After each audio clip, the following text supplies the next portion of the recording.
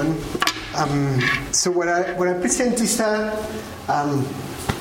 mainly is from the working paper that Sabine and I wrote on child poverty. That is, by the way, here if you're interested and want to take a copy, but it's also online, so it's, you can always download it. And it also presents some slightly further analysis that we couldn't include in the paper on basically robustness and sensitivity of the result. So that I think that'll be interesting to see from the presentation. So this is the outline. I'll explain first the motivation and refers a little bit on the review and the different works that have been done on composite measure of child poverty. Then a very brief couple of slides on the methodology as a reminder to those who don't know, and perhaps a reference and reflection on how it would be applied to child poverty measurement. Then I'll put more emphasis on illustrating the case with data from Bangladesh and some final comments. So a little bit on the background. People who were here in the last seminar know the MPI and measure multidimensional poverty. And even though multidimensional poverty is not mainstream in welfare economics, when you think in terms of child poverty, it's quite wide accepted that child poverty would only be possible to be assessed from a multidimensional perspective. And that, of course, had to do partly with the nature of I suppose it had to do partly with the nature of the problematic, which is the children's poverty, but also with the nature, I think, with the people who work on the subject, which tend to be a little more interdisciplinary, I think. But also because it is based on also a much more wider discussion on children's rights that, it goes back quite a lot in time, and then there's a series of World Summit on child poverty rights and a wide range of agreements on what should be the rights and the key goals on children's alleviation of poverty. And then during the 90s, and now more recently as well, UNICEF, together with also some other organizations, but UNICEF as well, has been aiming to gather more data that can be used to monitor children's rights. One example you probably have heard of is the MIX, this MIX survey. And then what we have, of course, now is if in the 80s we didn't have much data, the data was simply aggregated indicators. Now we have a really wide range of data that is comparable. And even though that's really rich and interesting, one of the problems with having such a large, wide data is that then it's really difficult to get a final synthesis and picture and synthesis of how the situation is. And that's the justification of looking for multidimensional measure, so a measure that is able to synthesize the really wide range of information in for example, in the MDGs and in even more set of indicators. And then there's the different studies that have done and aim to do and reach composite indicators, some from Save the Children, some from policy, from the people on public policy here in Oxford as well. Some work in Your Life, more monitoring the children, perhaps, which is more qualitative, but also really interesting. And the work on the Bristol approach, which is the one that we focus more. And the reason why we focus more on the Bristol approach is because this was a really wide study that used household survey data and that focused on the joint distribution of the population. So not only on aggregate indicator, or in the case of SAINT, there was census data, but this one is based on household survey data. So what's the Bristol approach and what's the study? That was the first global study on child poverty. It included quite a wide range of countries, I think over 80 countries, and it used data from demographic health survey and mixed data.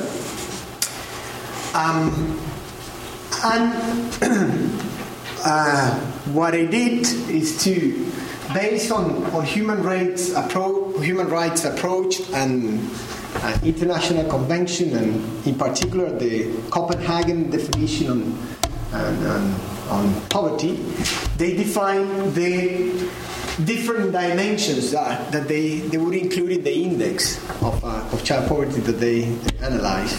And those are these 8 dimensions that include here. So food, safe drinking water, sanitation facilities, health, that is both nutrition and vaccination, then shelter, education, information, and access to services as well.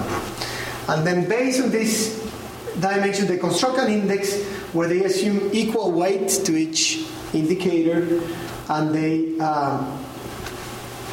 define a threshold in each dimension, following more theoretically what they call is a continuum of deprivation. So they say that the deprivation, we don't have a situation where you simply have deprived and non-deprived, but what you have is a continuum where you have different degrees of deprivation, and they talk about these different levels of deprivation.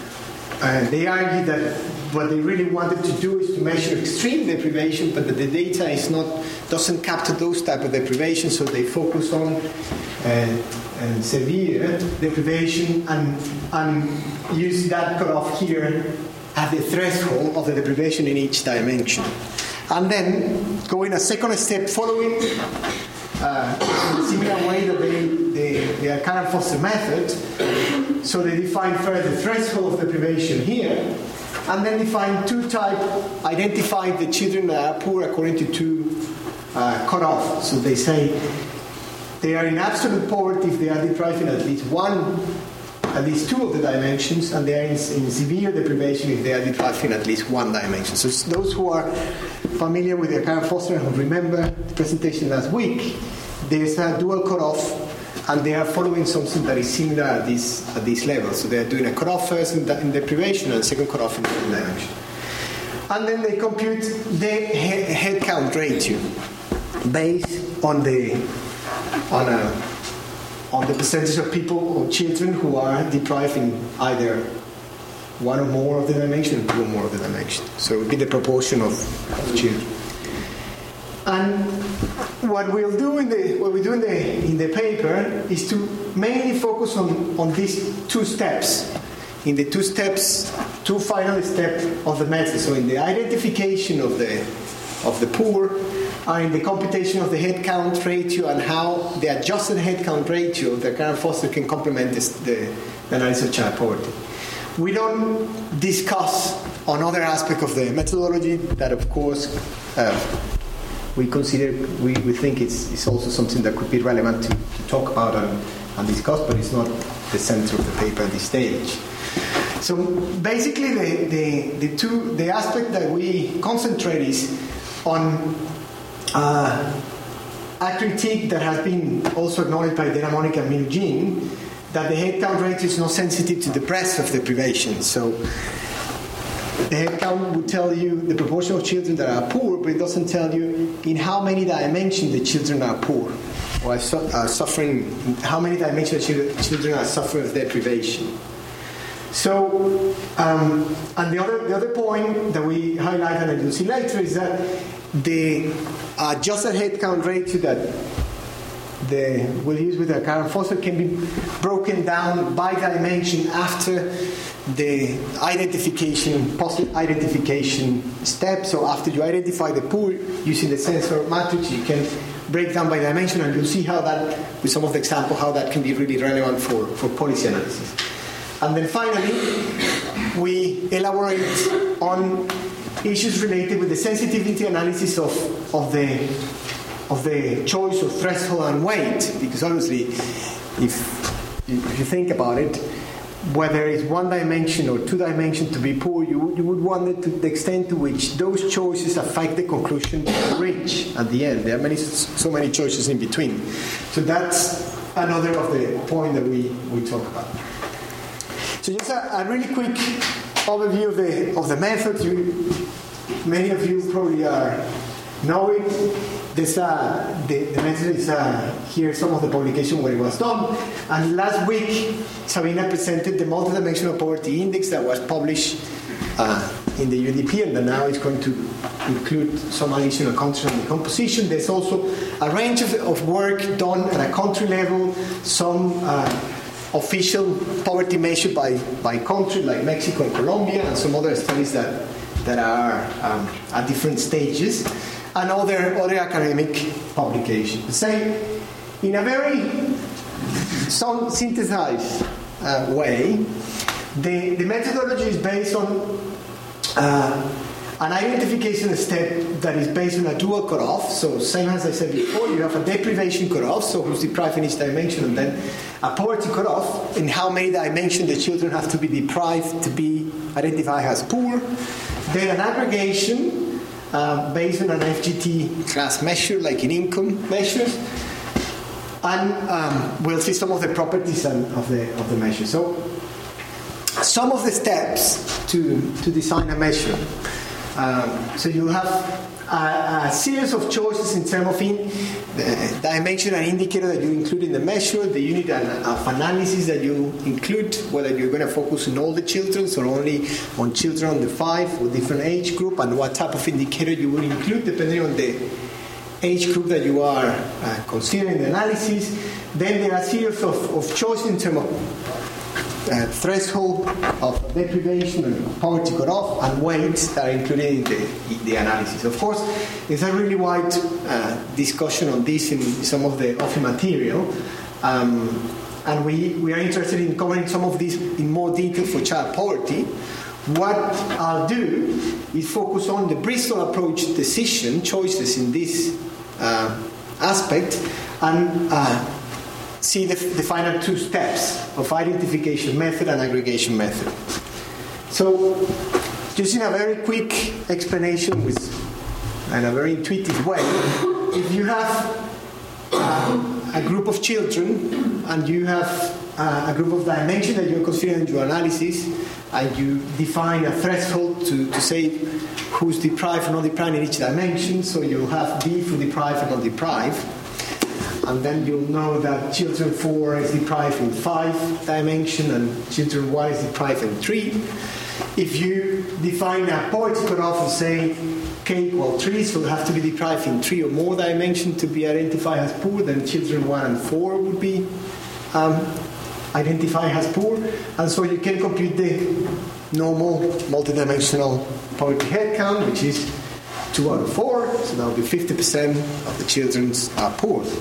That's what is presented in the Bristol approach and in most of the multidimensional poverty measured on children. What the Headcount does next is to study to look at the intensity of deprivation among the poor. And by intensity, we mean if you have, it's not the same to be deprived in 5 dimensions out of 5 or to be deprived in 3 dimensions out of 5. So there's a different intensity of poverty in different children. So the method focus only on the children that are poor and compute the average of deprivation among those that are poor. There's a step in between that is using the sensor matrix. I'm not afraid here, so to make it simpler. But what you obtain in the end, computing the average, is that in average the children are the poor children are deprived in 80% of the dimensions, right? And then based on those two, you could obtain the multidimensional poverty index. That would be simply the multiplication of the head count times the intensity of poverty, and that gives you, as you see here, 0.40. But say, to understand a little bit better, let's suppose that children 4, after a policy intervention, reduce the deprivation from 2 dimensions. So instead of being deprived in 5 dimensions, it's now deprived in only 3 dimensions. So for example, it received vaccination and is now attending school. So the children is now only deprived in another 3. The children is still poor because it still has more than 3 dimensions in which it's deprived, but it's less. The intensity of poverty is reduced. So the head count doesn't change. There's still 50% of children that are poor in there, and in that sense, it's not sensitive to something that is very important from a policy point of view. There's been a change in the well-being of the children that are poor. The intensity of poverty, on the other hand, will change, because now that children is not deprived in 5 out of 5 or 3 out of 5, so it changed, and then the average of the deprivation of the poor will be reduced to 60%. So they're deprived in less number of dimensions. There's been a positive effect of that policy, and that should be captured by the index. And that's what the Karen Foster does with the M0 indicator, which is the final one. It was reduced to 0.3. And that, so far, is clear, right? But some people might still wonder, well, so what? What is this really the implication for policy? So let's see just another way to say it on the implication for policy. Let's imagine that there are 2 countries, and this is the level of headcount, multidimensional headcount in both countries. They have, on average, this intensity of deprivation among the poor, and that's the final index. They are exactly the same at the beginning of the stage. And now imagine that there are 2 policies. One policy, a poverty reduction policy, doesn't have an inequality focus, right? So it doesn't really look at how poor the children are. So it does reduce poverty from here to there, but there's only a little modest reduction in the intensity of poverty, and the index is at the end over there, right? In the other country, there's a policy that is actually oriented to the poorest of the poor. And it has exactly the same reduction in the headcount, but it reduces much more the intensity of poverty among the poor. And so the final index will capture that, because it will be much lower. So that's, in terms of policy, the basic fundamental principle of using an adjusted headcount ratio. You have to capture some of those aspects. And then it has a series of property that we'll see later, and so Ina presented some last week, some of subgroup decomposability, so you can see within countries or ethnic groups that the headcount is also decomposable, but so it is, the adjusted headcount. And another property that is very important is the dimension decomposability after identification. So you can break down what dimension is contributing more to the overall poverty, multidimensional poverty. So that's uphill as much as I could of summarizing the whole method in at least the M0 into fewer slides. So now we move into a case study. So say, let's use a country, let's take some data, and let's try to see with the data what it shows and the extent to which it adds to poverty analysis and monitoring of poverty especially. So the case is Bangladesh, and we use the demographic household survey for Bangladesh. We have 4 years, 4 rounds. These are cross-sectional data. We have the 97, 2000, 2004, and 2007, a really nice range of 10 years. We have, what we'll do for the analysis is focus exclusively on under-5 child poverty. We could have chosen children and young people, which is what Bristol approach does. We decided to focus only on under 5 children poverty, so the dimension and indicator were easier to select, and so each children was definitely deprived or non-deprived, and the indicator applied to the children age group, because obviously children under 5 don't attend school, so they cannot be deprived in school attendance.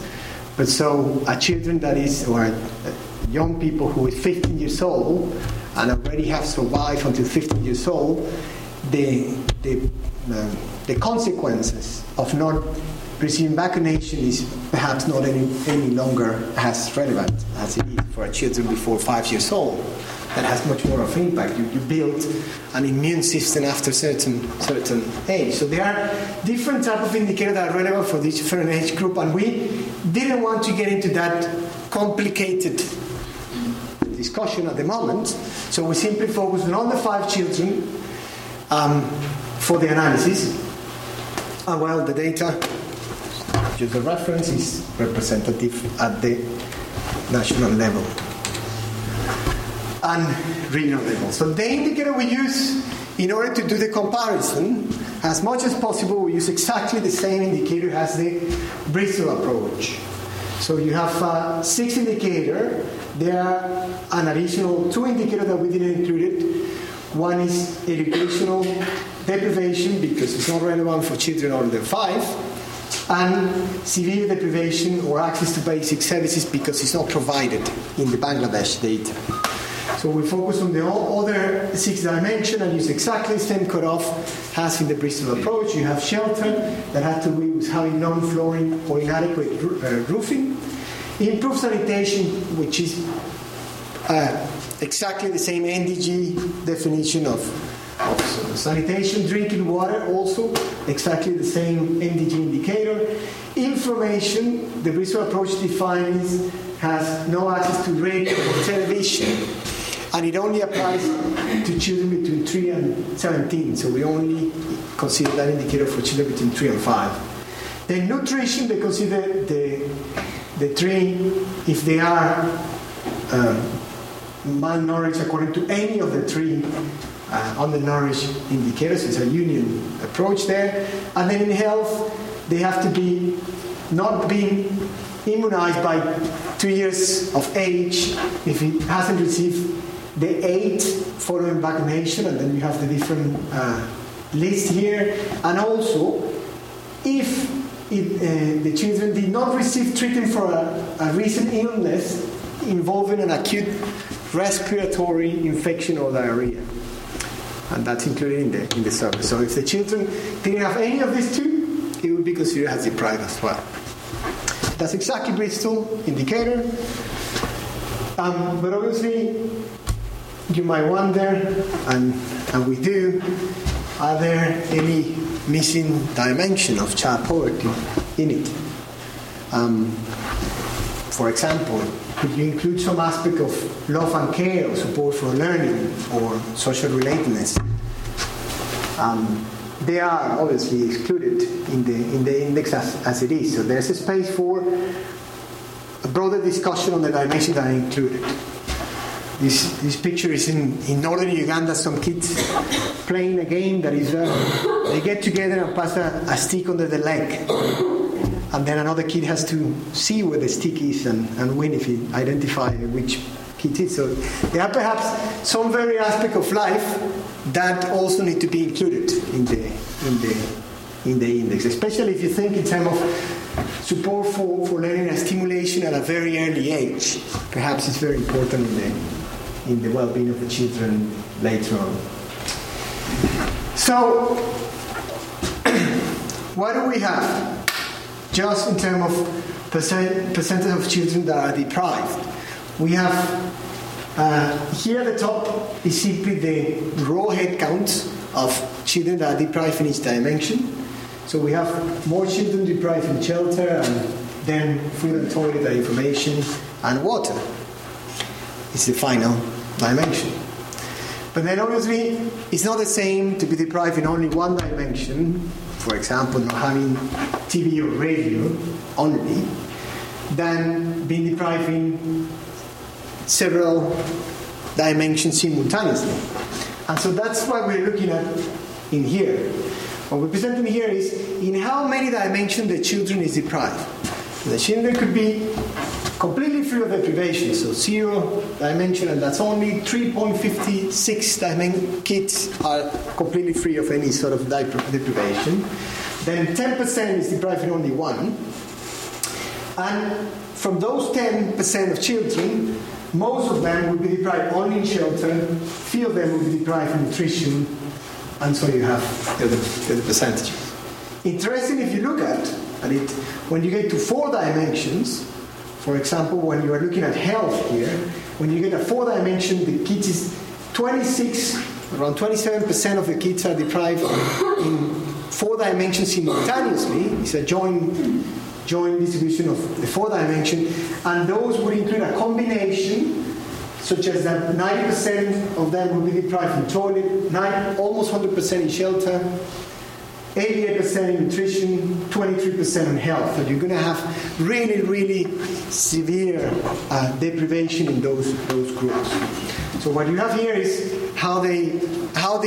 an idea to show you how this deprivation would be experienced jointly by different kids in different ways. So what we do next, we count as the method. We count the number of deprivation, and then we identify in how many dimensions the children have to be deprived to be identified as poor. And that's what we show here. You have the K cutoff, which is in how many dimensions they have to be identified, how many dimensions they have to be deprived to be identified as poor. And you have the multidimensional index, the head count, the intensity of deprivation. And obviously you're going to get the more number of dimensions, the smaller the percentage of children you have in that condition. So you have to define a cutoff, which is what we call a poverty cutoff, and define where it would have to be. So we say something, this is just a first exploration, you say something between 1, being deprived in only 1 dimension, or being deprived in 3 dimensions. You have 65% of the kids are deprived in at least 3 dimensions, and 96% will be deprived in at least 1, which is perhaps too high. Something here is that we're using exactly the same weight, which is what the Bristol approach does. And you could, of course, question that more. We are not working on that yet. Here is just simply comparing on what the Bristol approach gets in severe deprivation, which K equal 1 is 92, and then K equal 2 is 54. They are using it, as a reminder, they're using the whole children and youth. Here is a comparison with $1.25 a day and the MPI and the national poverty in Bangladesh for 2005. They all include all the members of the household, so it's all the population, all the children poverty. So, question is, of course, how do you define the K? And that it comes to either normative issues that justify the selection of the K, or the policy purpose of the measure. For example, if you're going to use it for targeting, you might have a budget limitation, and so you want to define the cutoff based on that. So let's not enter on that debate for the moment, and let's just use 1K, K equal 3, and follow the analysis. And so, where do the poor live? Is the following question. And then what we have here is a different region of Bangladesh. We have the head count, the intensity of poverty, and the multidimensional poverty index as a result. And some highlights, just some of them. You have Shillhead that have a really high multidimensional poverty, but an even higher intensity of poverty. And you have another region that is very south that have a much higher proportion of children that are poor, but the intensity of poverty among the children that are poor, is much lower. And so what happens is that the final index is much closer.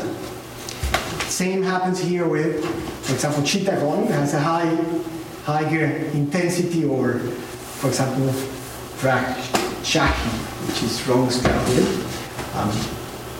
It would be in this other position. As you can see, the ranking is not changing as such, but the distance and the arrangement, in this case, do change. And of course, it's different. Then, it's not only your worry probably won't be only the proportion of children that are poor, but also where the relation in terms of the absolute number of children, and that relates with the population. And so in various dimensional heads, there's less population, so you will have less contribution of those regions to the overall poverty.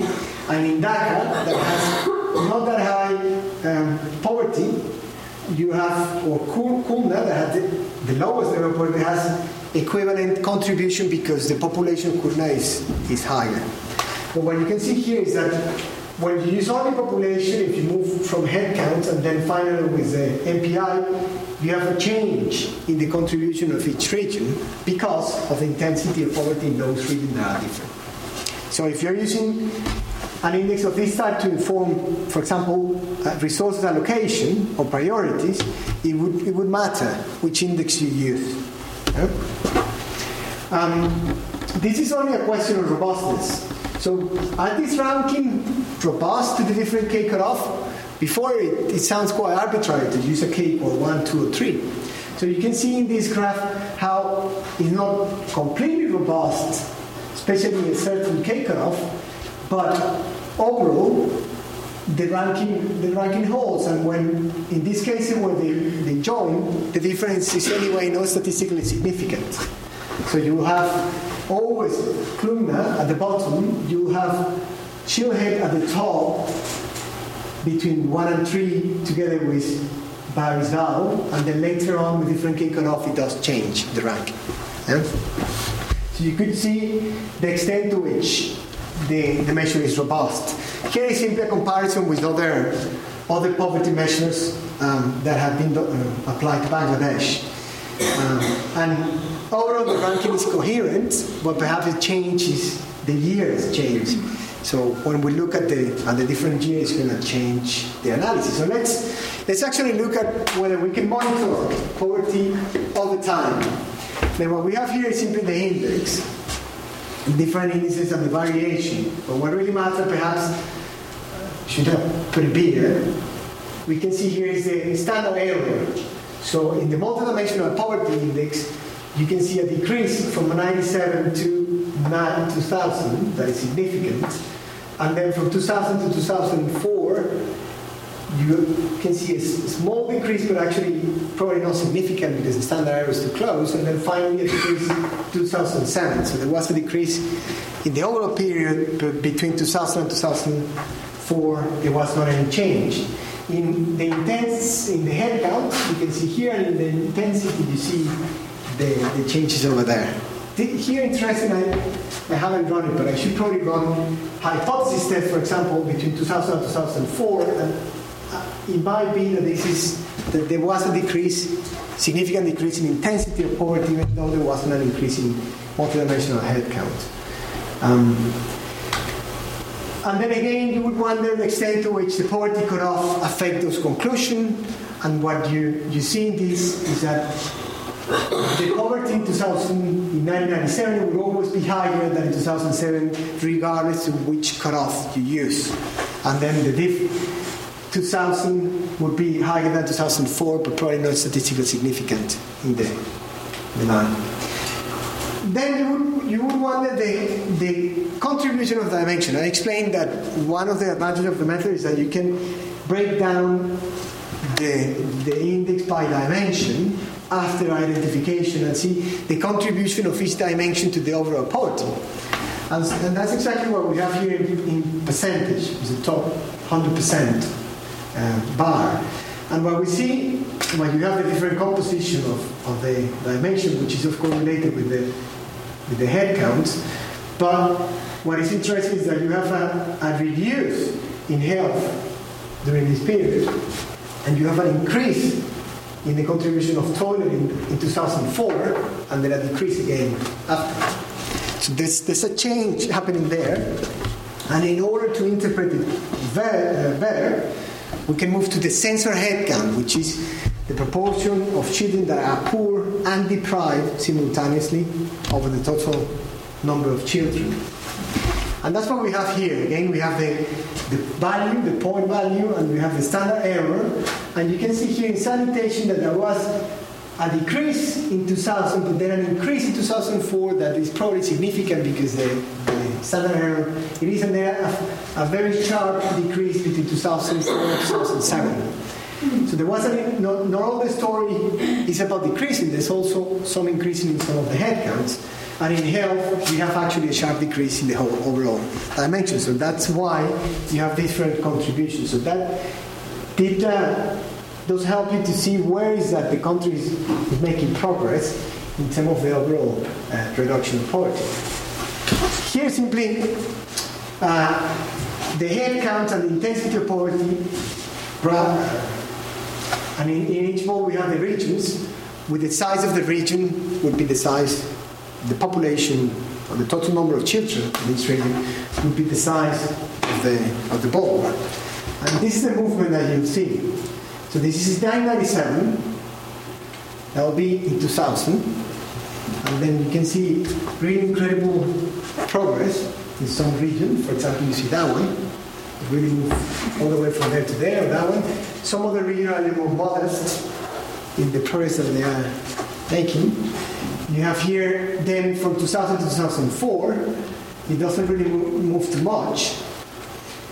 In fact, you see some region moving even back. Yeah? And then finally, you have a really big improvement between 2007 and 2004, but not for all regions. You can see these two regions stay quite similar, where the other one are really moving a lot. So you have very unequal progress, if you like, across the regions. And what you can do also is to break down the change. So is the change due to a reduction on head count, so the proportion of children that are poor, or is the change due to a reduction of the intensity of poverty among the poor? And this is what we have here. We are simply putting the graph, the absolute change variation in each index. We know that in the 2007 to 2000, everything decreased, but this is Kulna. It has a higher reduction in head count than it had in intensity, whereas in Barisal you have a higher reduction in intensity that you have in the head count, and that's why you have the distribution is a different type. So we have some improvement in the deprivation of the children in Barisal. So the poor are less deprived than they were before, but they're still poor. Whereas in Kulna, some of the children actually were left out of poverty. And you have also here not much change, but actually some region where the situation was worst, and is more due to headcount of the deprivation. That's perhaps too much detail at the moment, but the main idea is that you can see whether the impact of the policy or the impact of the change was in the proportion of children that were poor or the intensity of their poverty. Here simply break down by regions, and this is the head count, the multidimensional poverty index by region, and you can see how in some regions there was an increase between 2000 and 2004, whereas some of the regions, like Shillhead, had a constant steady decrease over the period. The region that had increased, stagnated during that period, are actually the regions of the very south of Bangladesh. And even though there was not a major event during that period, there was a flood just before 2000 and one just after the survey. We might wonder the extent to which those regions have been affected by other sort of environmental problems. But of course, it's not conclusive in that sense, but at least you can see the changes over the time.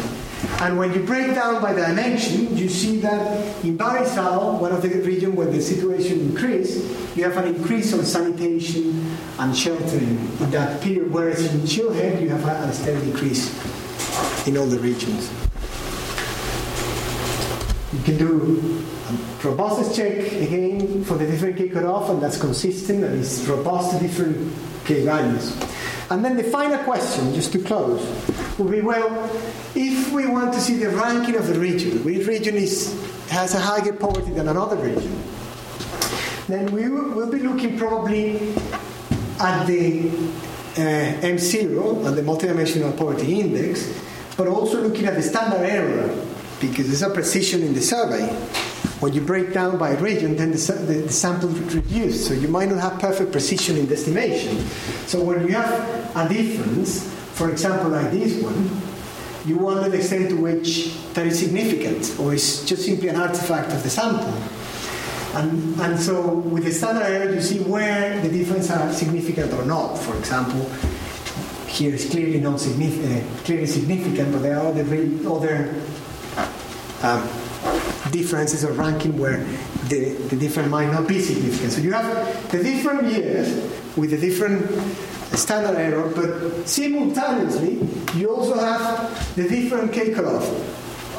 It depends whether you use a K cutoff of 1, 2, or 3, the ranking might also change.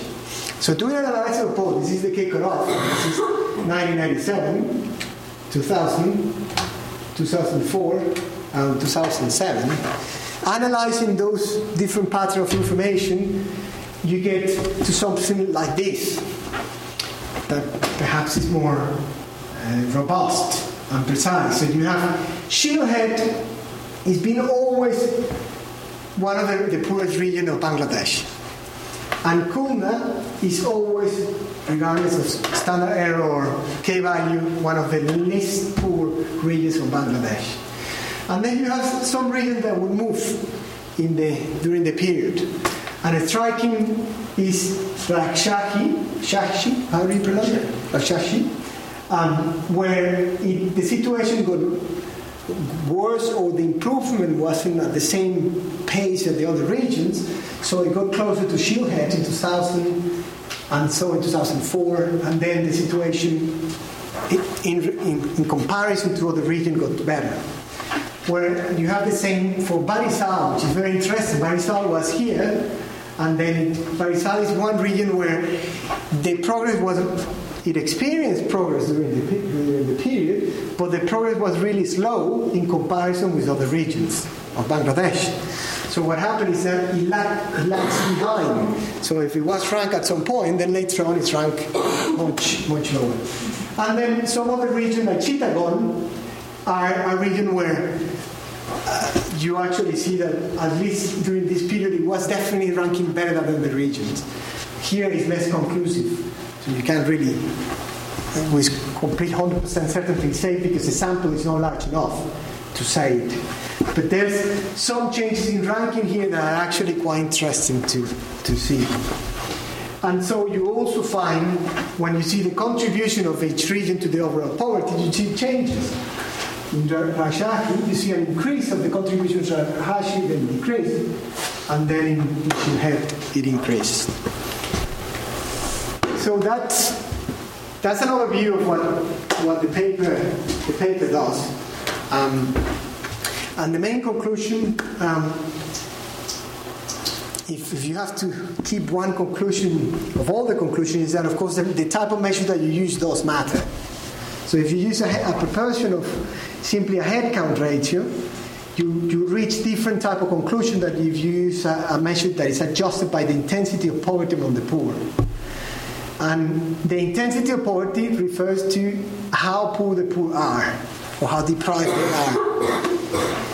Then the M0 does capture some of those aspects, and it has a series of properties that I have illustrated with the measure.